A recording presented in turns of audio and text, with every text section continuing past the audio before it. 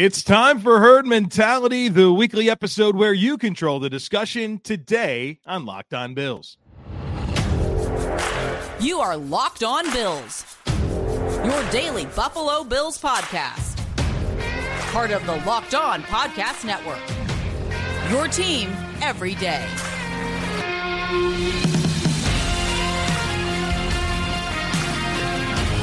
What's up, Bills Mafia? It's Joe Marino, author of Go Bills and Buffalo's Run, also the co-host of the Locked On NFL Scouting Podcast, and I'm your host of Locked On Bills.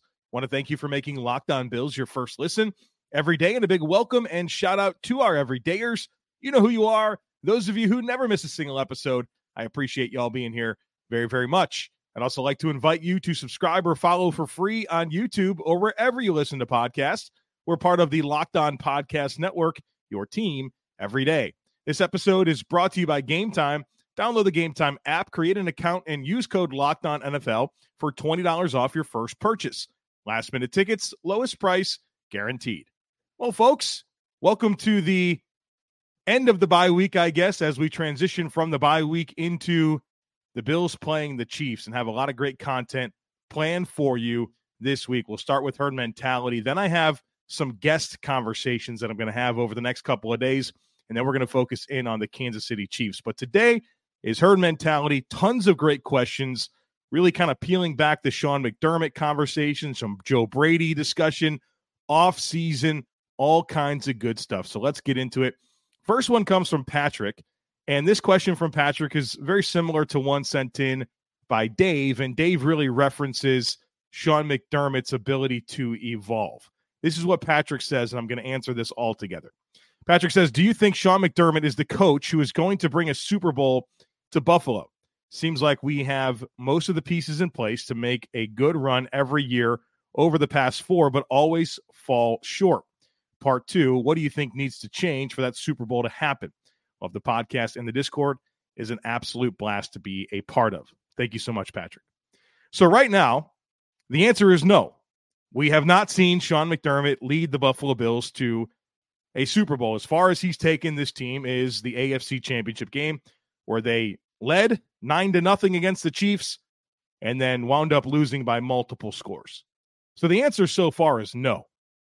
And one thing that I've considered a lot, even before we've been very frustrated with Sean McDermott this year, is whether or not the Bills' shortcomings have been a lack of capacity or circumstantial issues. I'm not sure it's capacity. I think the Bills have had a capable roster, a team that can do it, a team that can win the entire thing. I think circumstances have gotten in their way, and some of those circumstances are because their head coach.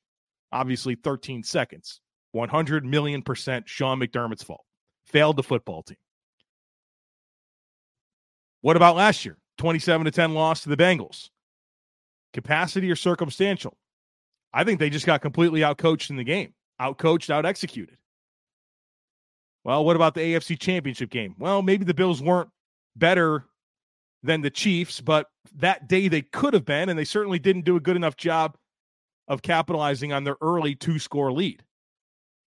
And then they collapse, right, against Houston, 16-0, leading late into the third quarter, unravel, right?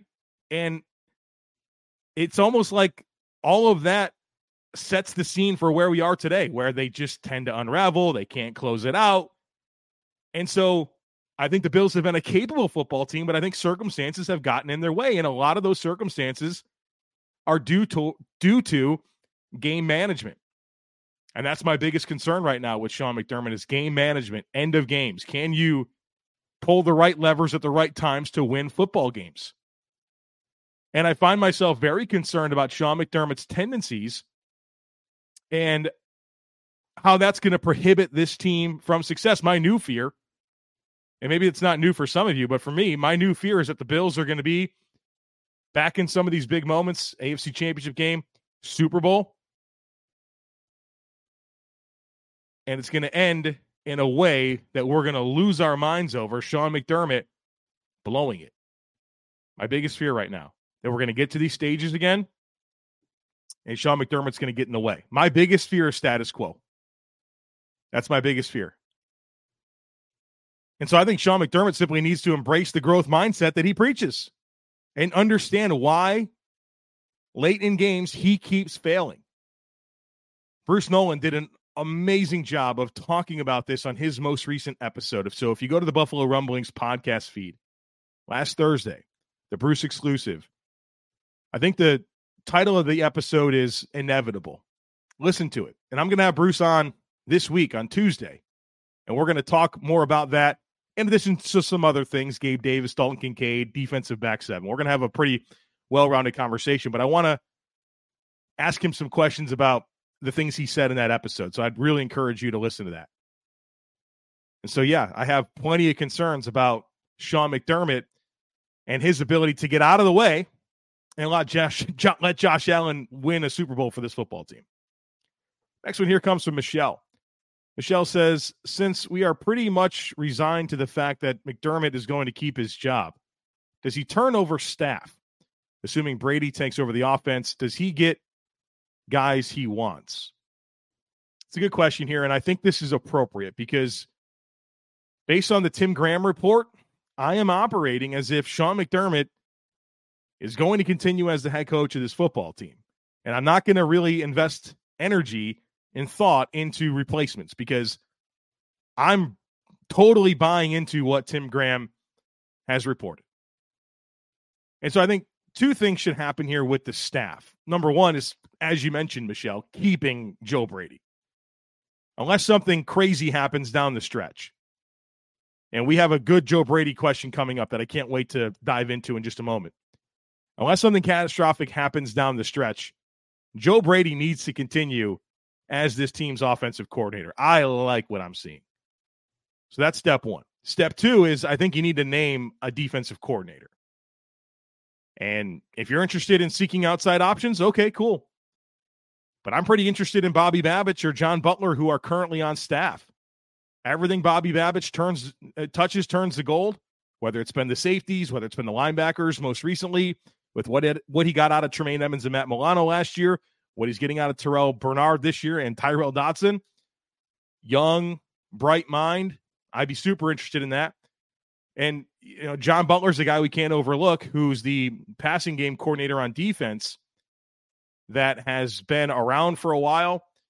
And even this past offseason, there were a couple of times where Sean McDermott wasn't at a practice or Sean McDermott gave him some play calling duties in games. And so it almost feels like the more likely candidate is Sean Butler, but I'm not sleeping on Bobby Babich. I think Sean McDermott should hand over those play calling duties to one of those two guys. And then, of course, there's inevitable contracts that may expire and they may move on, or those coaches might move on. But I think at its core, this coaching staff should retain Joe Brady and name a defensive coordinator, likely somebody on staff. And I think you probably need to ask yourself some questions about Matthew Smiley and really examine that situation and why there's been a massive special teams regression this year. Danny says, I've noticed many media members have criticized Sean McDermott for his aggressive play calling towards the end of games that have resulted in end-of-game losses. I completely understand the frustration over losing like that. However, if we're going to lose, I'd rather go down swinging with a zero blitz than the garbage shell defense that Leslie Frazier had us in. I don't have an issue with McDermott's play calling, but I do have an issue with the execution of it. I've seen so many 6, 7, and 8-man blitzes towards the end of the game where nobody on the defense got through to the quarterback. Why is this? Are players just tired? Well, I think at the core of what you're saying here is that you want to go down swinging. I don't think it's about that. I don't think it's about going down swinging or going down being passive. I think it's about doing the right things at the right time to win a football game. And there are times where you need to dial it up and send some pressure. There are times where you need to play passive. And I don't think he's threading that needle at all. Why aren't the zero blitzes working? Because you're making it easy on the quarterback. And the quarterbacks know it's coming. They've said it out loud. You're hearing that messaging from other teams that they know these pressure packages are coming late in games. It's a clear tendency, and you just make it easy on that quarterback because they know it's coming. They know there's going to be plenty of space, and they just go to a good matchup. You're making it easy on the quarterback.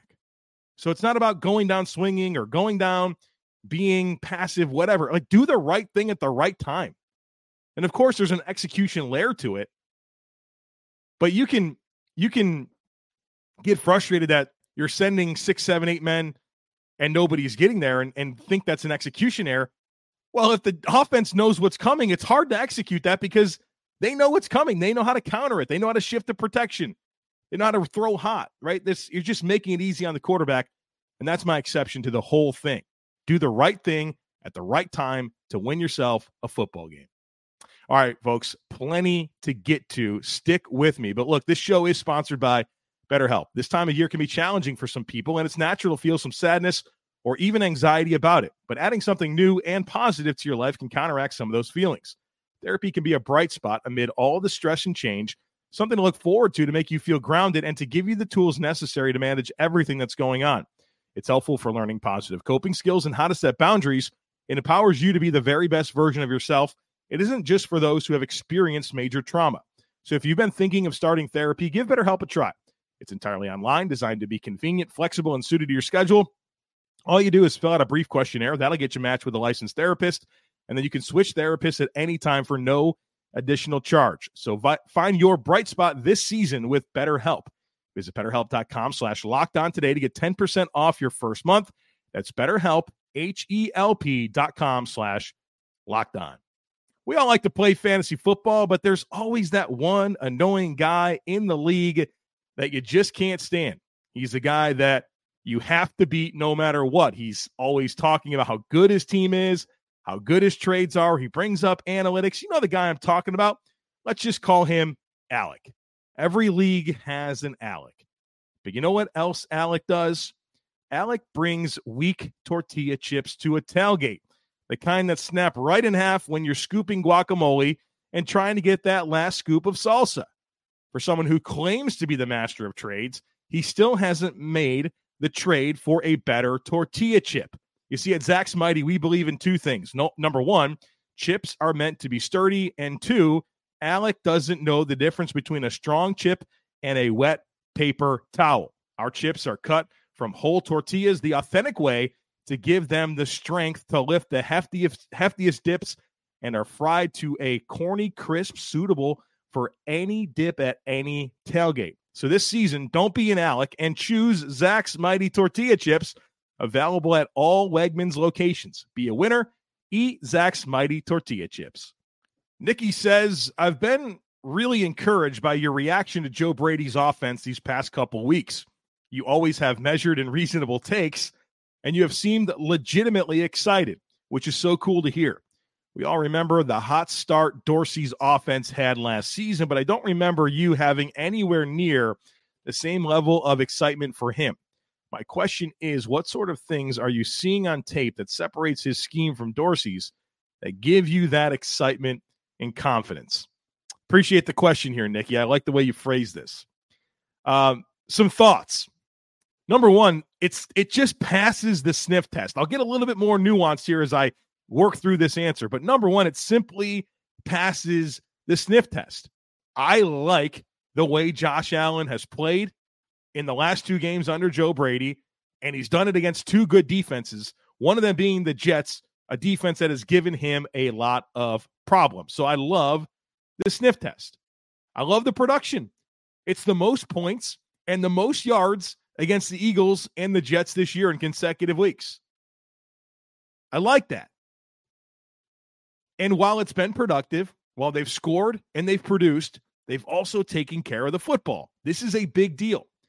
Against the Jets, the Bills turned it over one time in 12 drives, which was the end-of-half interception. Remember, Josh Allen throws up a Hail Mary and it's intercepted. It's hardly a turnover, but we'll just call it a turnover because it is. Against the Eagles, you had one turnover in 14 drives. And so that's two turnovers in 26 drives. That is a 7.1% turnover percentage on drives, which for the year, if that was what their turnover percentage was, that's second best in the NFL. In reality, including those two games, the Bills' turnover percentage is 15.4%, more than double. And you're talking about two games where you had a ton of plays, 156 plays in both games combined. So there's been plenty of opportunities to turn over the football. So it passes the sniff test. They're productive. They score. And they're taking care of the football while doing it. I love all that. And so that's great. But then you watch the tape and you can just see it. You can see a well-coordinated offense. There's options in the passing game. It's well-spaced. The progressions make sense. And it's allowing Josh Allen to play free. It's allowing Josh Allen to execute. And it's good offense. I love the run game in terms of how the running backs have been used. I love the blended run schemes and how that has happened. I've been very critical of the Bills trying to execute this blended run scheme approach, and it's actually worked the last 2 weeks with Joe Brady. And so I see a well-designed, well-coordinated passing game. Same with the running game. The results are there.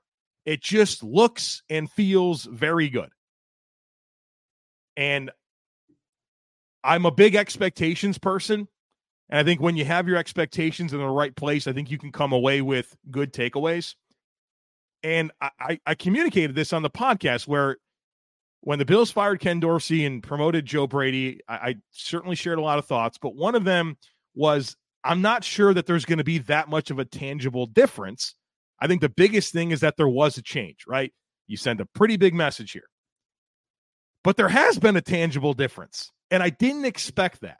And so it's exceeded my expectations, and so I think that's potentially where you see me as a pretty measured, try to be reasonable guy, allowing myself to get excited because it's exceeded what I expected. And not that I was being cowardly and not thinking that Joe Brady could just pull all the right levers, but I was careful to not let myself get to that point because, hey, it's a tough assignment, short week. You got great defenses. The offense has been sloppy. How do you really have a tangible impact on the operation? Well, it's happened. And so that's where that excitement comes from. I like what's going on here. I really, really do, as you can tell. Mark says, in your opinion, what was the issue with Ken Dorsey's offense that tweaks by Brady have been able to unlock a greater potential so quickly? Comments have been made by Dan Orlovsky and defensive players. The Bills' offense had been one of the easiest teams to game plan for. Do you believe this to be true under Ken Dorsey? In addition, one play that I'm glad to see go away in the Brady era is the sprint draw. Can you explain the sprint draw and what Dorsey was seeing from the defense that he believed his play would be successful? It seemed to rarely result in positive yards. Are there any teams that use this play regularly with success? All right, so two parts here. The big difference for me and Joe Brady and Ken Dorsey, outside of some of the stuff I just talked about, is Ken Dorsey had an offense that was designed to give answers to beat coverage, right? So you would execute a play and all of the answers were built in. But in order for those answers to be correct, everybody had to be on the same page. And so you had a lot of thinking and processing going on. And I'm not saying some of that's not true with Joe Brady, but I think Ken Dorsey tried to build this offense that if they showed quarters or they showed cover 3 or they showed cover 1, man, whatever it would be, okay, this is what we do. If this, then that. If this, then that. Okay, that sounds good. But it just is too reliant on everybody doing the right thing at the right time and seeing it the same way. Not necessarily a bad thing. There's a lot of good offenses that do that. And yeah, is that a little bit of a knock on the players? Yeah, sure is. But I think that led to some disjointed looks and disjointed moments. I think Joe Brady goes and runs what he wants to run. I think he's aware of the defense and what they want to do, but he's more willing to dictate terms based on the concepts and principles that he wants to deploy. And that's what I've really appreciated. I think it's been the biggest difference. Like, hey, we're going to do what we want to do and dictate terms versus we're going to respond to what you're showing us and trust that we're going to be mentally sharp enough to always be correct in the answers and going to the answers that are provided within the offense. That's why whenever I talked about Ken Dorsey's offense and a lot in the All-22 reviews, I say, there's answers there. Like, I'm not watching this tape and saying that, hey, there's nowhere to go with the football or there's not a good idea here. The problem is the how you get to everybody being on the same page is difficult all the time, which is kind of what it was relied on. Joe Brady has really made enough tweaks here to allow them to dictate more, and it's the spacing, the options are just better. As for the sprint draw part of this, sprint draw is going to be in any playbook and for every NFL team, and it's a play that you should run from time to time. It's a good opportunity to catch defenses being aggressive, and if you can beat that first wave, you're going to have a big explosive run. Now, the problem is when you don't beat that first wave, it's tackle for a loss. And so it's often a look, and Josh Allen checks into it a lot. I think that's where some of this criticism is misplaced. Josh Allen will check into sprint draw. And I think most of the times that people have been frustrated, he's checked into it because you feel like they're going to be aggressive coming up the field. You run sprint draw, you break that first wave, you're probably going to have an explosive run. Every team runs it, and be careful where you're directing criticism because Josh Allen has often audibled into that, and it's not been successful. So it's a staple in any offense. Long and late downs where you don't feel like you have a passing game answer. It's not a bad play. It's not a bad play, but unfortunately, it's one of those plays where if it doesn't work, it just looks like you're a crap offense. It's just like screenplays. Screenplays, when they work, oh my God, everybody loves it. Seems like the easiest thing in the world to do. When they don't work and the quarterback just grounds the ball, it just looks like crap, right? You either have it or you don't. And that's the reality in sprint draw or QB draw or screenplays. That's just how it goes. But yeah, and the Bills have been successful with it this year. It's not like this garbage play that shouldn't exist. It's just a play that if it doesn't work, it just looks really bad, right? It's kind of the thoughts there. Dan says, obviously it's been a frustrating year, but I think a lot of people are biased in their opinions by the final results of a couple of games. For example, do you think we would be having different discussions and analysis if two plays were different? 12 men on the field and successful 59-yard field goal had a different outcome. But those plays really had nothing to do with how they played in those games. But if you change them, they would be 8-4 in the bye week. I realize you can't play the what-if game too much, but I do think those two plays have had a huge impact on everyone's analysis. Because of this, I'm more optimistic about their chances going forward. I'd feel worse if it looked like they couldn't compete. Do you agree? I agree with that to an extent, but those finishes are one story, right? Okay, the guy doesn't make a 59-yard field goal in the rain, the Bills win. You don't have 12 men on the field, the Bills win, and you're 8-4. Well, there's always the other side of the coin. What about the finishes against the Giants and Bucks that did go the Bills' way, where there were some questionable things there? Are the Bills capable of being 8-4 or better? Absolutely. But the Bills are 6-6, and I think they deserve to be 6-6. It's not just, okay, you flip these two plays, it goes your way, and it's better. Well, what about the times that it did go your way when it couldn't, where you wound up getting away with it? I think you have to factor that in. And so I think the Bills are rightfully 6-6. Capable of more? Absolutely. But rightfully 6-6. All right, folks, plenty of more to get to here today. Stick with me. But look, you shouldn't have to worry when you're buying tickets to your next big event. Game Time is here, and it's the fast and easy way to buy tickets for all the sports, music, comedy, and theater events near you. They've got killer deals on last-minute tickets, all-in prices. They give you a view from your seat and the best price guarantee. I mean, simply put, Game Time takes the guesswork out of buying tickets. The app is awesome. They have flash deals. I love logging in and just seeing what's available. Some great offers for you. And I also love that they send the tickets right to your phone. So you don't have to dig through emails to find the tickets. They go right to your phone. So snag the tickets without the stress with Game Time. Download the Game Time app, create an account, and use code LOCKEDONNFL for $20 off your first purchase. Terms apply. Again, create an account and redeem code LOCKEDONNFL for $20 off. Download Game Time today. Last-minute tickets, lowest price guaranteed.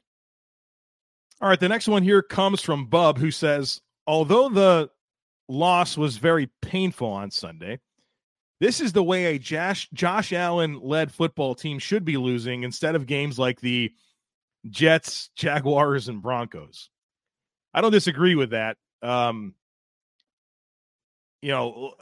would like to think that with Josh Allen, you don't lose a lot of football games, and really that is true. in the grand scheme of things, the Bills with Josh Allen have been very, very successful. They don't lose very often. And when they lose, it tends to be pretty close. I mean, when was the last time the Bills lost a game by more than like a touchdown?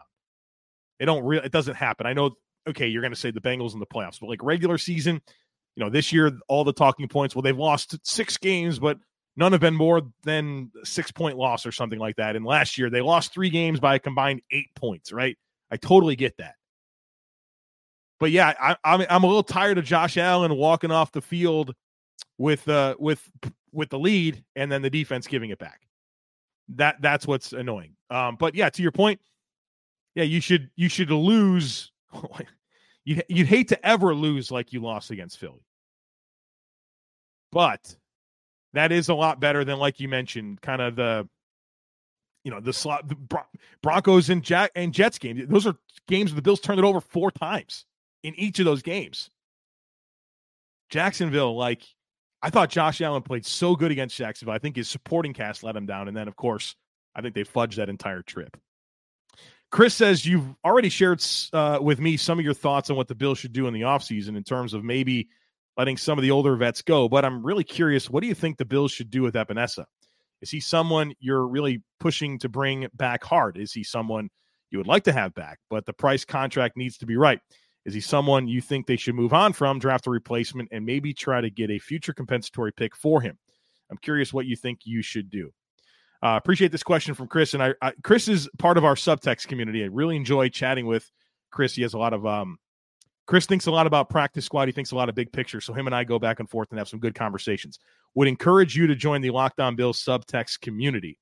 I've talked about it in the past, one-on-one text conversations with me. I give you my live reactions during games, my first reaction to all major Bills news, but we also have a Discord community that comes with it. And, there's hundreds of Bills fans in there. We talk Bills, Sabres, life, fitness, all kinds of cool stuff. I give you my film clips in there. So I watch the film, talk through plays, and people have really enjoyed that. So check out the Locked On Bills subtext community. There's a link to join in today's show notes. But also, one thing that's been a disappointment with subtext is that it hasn't been available to our international audience. And I'm very, very happy to say that I have a way for you guys to be in our Discord community and not have the subtext piece of it. So if you are an international listener and you'd like to be part of our Discord, send me an email, joemarino65@gmail.com, and I have a way for you to get into our Discord. And if anybody would like to just join the Discord and don't want the subtext, send me an email, joemarino65@gmail.com, and I'll get you hooked up there. Was able to set it up in a way that it's fair to our subtext subscribers as well to allow you in there. So send me an email. We'll get you in there.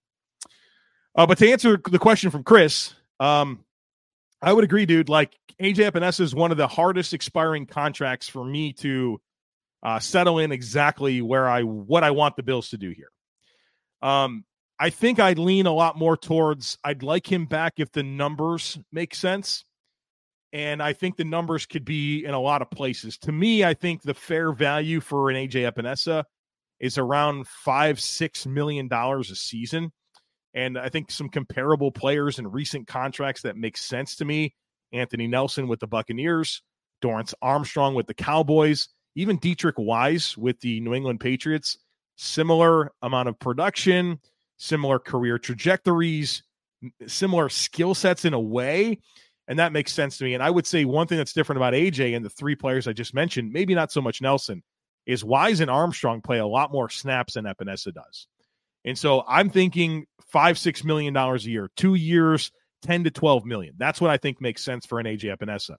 Now, if there's some team out there, and there's always this possibility, right? We saw this with Shaq Lawson and Jordan Phillips. They both signed 3-year, $30 million deals to go to, was it Miami and Arizona, respectively.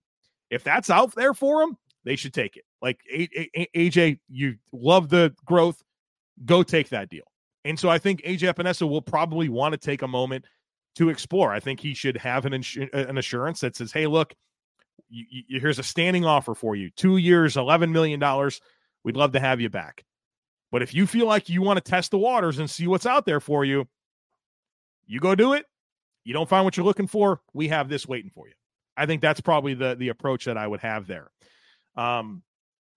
But one thing, just generally speaking with the offseason, and I've hinted at this, I haven't gotten super specific, but I'm not going to be afraid of resets. Like, I think the Bills need to get younger and cheaper in some spots. And so I'm not going to stress over a lot of things. I'm not going to stress over Micah Hyde. I think the Bills should really think about releasing Jordan Poyer and really, of course, release Deontay Hardy. And not like Jordan Phillips, you're not coming back. I think there's some areas where you should really reset and not panic. Like, I love Daquan Jones. I love him. I really do. But I'm not going to stress over it. I'm not going to stress over a north of 30-year-old nose tackle coming off of a pec injury. Like, I'm just not going to. I feel like the Bills need to get younger and cheaper. And so I'm pretty much going to support that, even if it means some resets, even if it means, some of the usual cast of characters moving on. That's kind of my offseason approach. And like, you look at the Chiefs, they've reset their entire defense. They've reset their offensive tackle position. They've reset the receiver core. I'm not sure that's worked, but you can't be afraid to reset if you want to have staying power at the top of this conference. And right now, you're regressing. So, yeah, get younger and cheaper. Justin says, I know it's too early to be looking at this, but given how this season has gone, what would you say have been some of the biggest holes roster-wise and where you would expect Bean to be looking to improve the roster given cap constraints? 3 things come to mind for me, Justin. I think wide receiver, too. I think you don't give Gabe Davis any money. You let him walk, and you use a first-round pick or second-round pick on a much more complete player, a guy that can separate, a guy that can win after the catch, a guy that has legit vertical speed. Give yourself a nice complementary piece to Stephon Diggs and Dalton Kincaid and Khalil Shakir. Like, imagine a wide receiver hit in the first 2 rounds, plus Diggs, plus Kincaid, plus Shakir, plus James Cook. Like, let's go. Let's go with that. That's what I want. I want a more complete wide receiver, too. I think the Bills are missing a dude on the D-line. I think they got some good players. Love Greg Rousseau. Love Leonard Floyd. Love Ed Oliver. Love some nice role players in an A.J. Epinesa. But what you need Von Miller to be, you don't have that, right? And you've got a lot tied into having that, and you don't. I think that's missing in a big way. Who's that guy? Who's that closer? Who's that guy when you got to have it late in games, is going to win, and protection schemes are scared of him? Again, the Bills have some good players. They don't have a dude. They don't have an elite guy on that D-line that can just take over football games. And then I think you need more playmaking at safety. I do. I think, again, I talked about this last week. I'm careful to say that Poyer and Hyde are cooked and that they're complete slugs out there, but the impact in the playmaking, not what it's been. And I think that's missing from this defense right now. So wide receiver 2, a legit complete skill set there, a dude on this D-line, and then more of an impact making plays at safety. And, obviously love to have Milano. That would be nice. But, I would probably layer in, like if I were to talk about the safety, I might say more playmaking in the spine of the defense. I love what they're getting from Terrell Bernard, and I would love what they were getting from Matt Milano if he was available. But not having Matt Milano, and Dodson's done fine in his downhill role, but not having Milano combined with not having the usual impact from Poyer and Hyde, I think that kind of highlights that component of the defense for me. All right, folks, that's it for Herd Mentality. Great questions. Always appreciate everyone's participation. I thought this went really well. Very excited about the rest of the week here. A lot of content. So we have conversations coming up with Greg Tomset. That's going to come out on Monday afternoon. Bruce Nolan, that's going to come out on Tuesday afternoon. Nate Geary, that's going to come out on Wednesday. And then we're going to have crossover Thursday with the Chiefs guys, full Chiefs primer. And then, of course, my final thoughts, injuries, and predictions. So 6 more episodes this week. So we're going to get out of the bye week. We're going to get into Chiefs week with plenty of conversation. So don't miss anything. Make sure that you're subscribed. We'd love it if you took a second to rate, review, and share the podcast. Have a great rest of your day. Go Bills. And I look forward to catching up with you again tomorrow.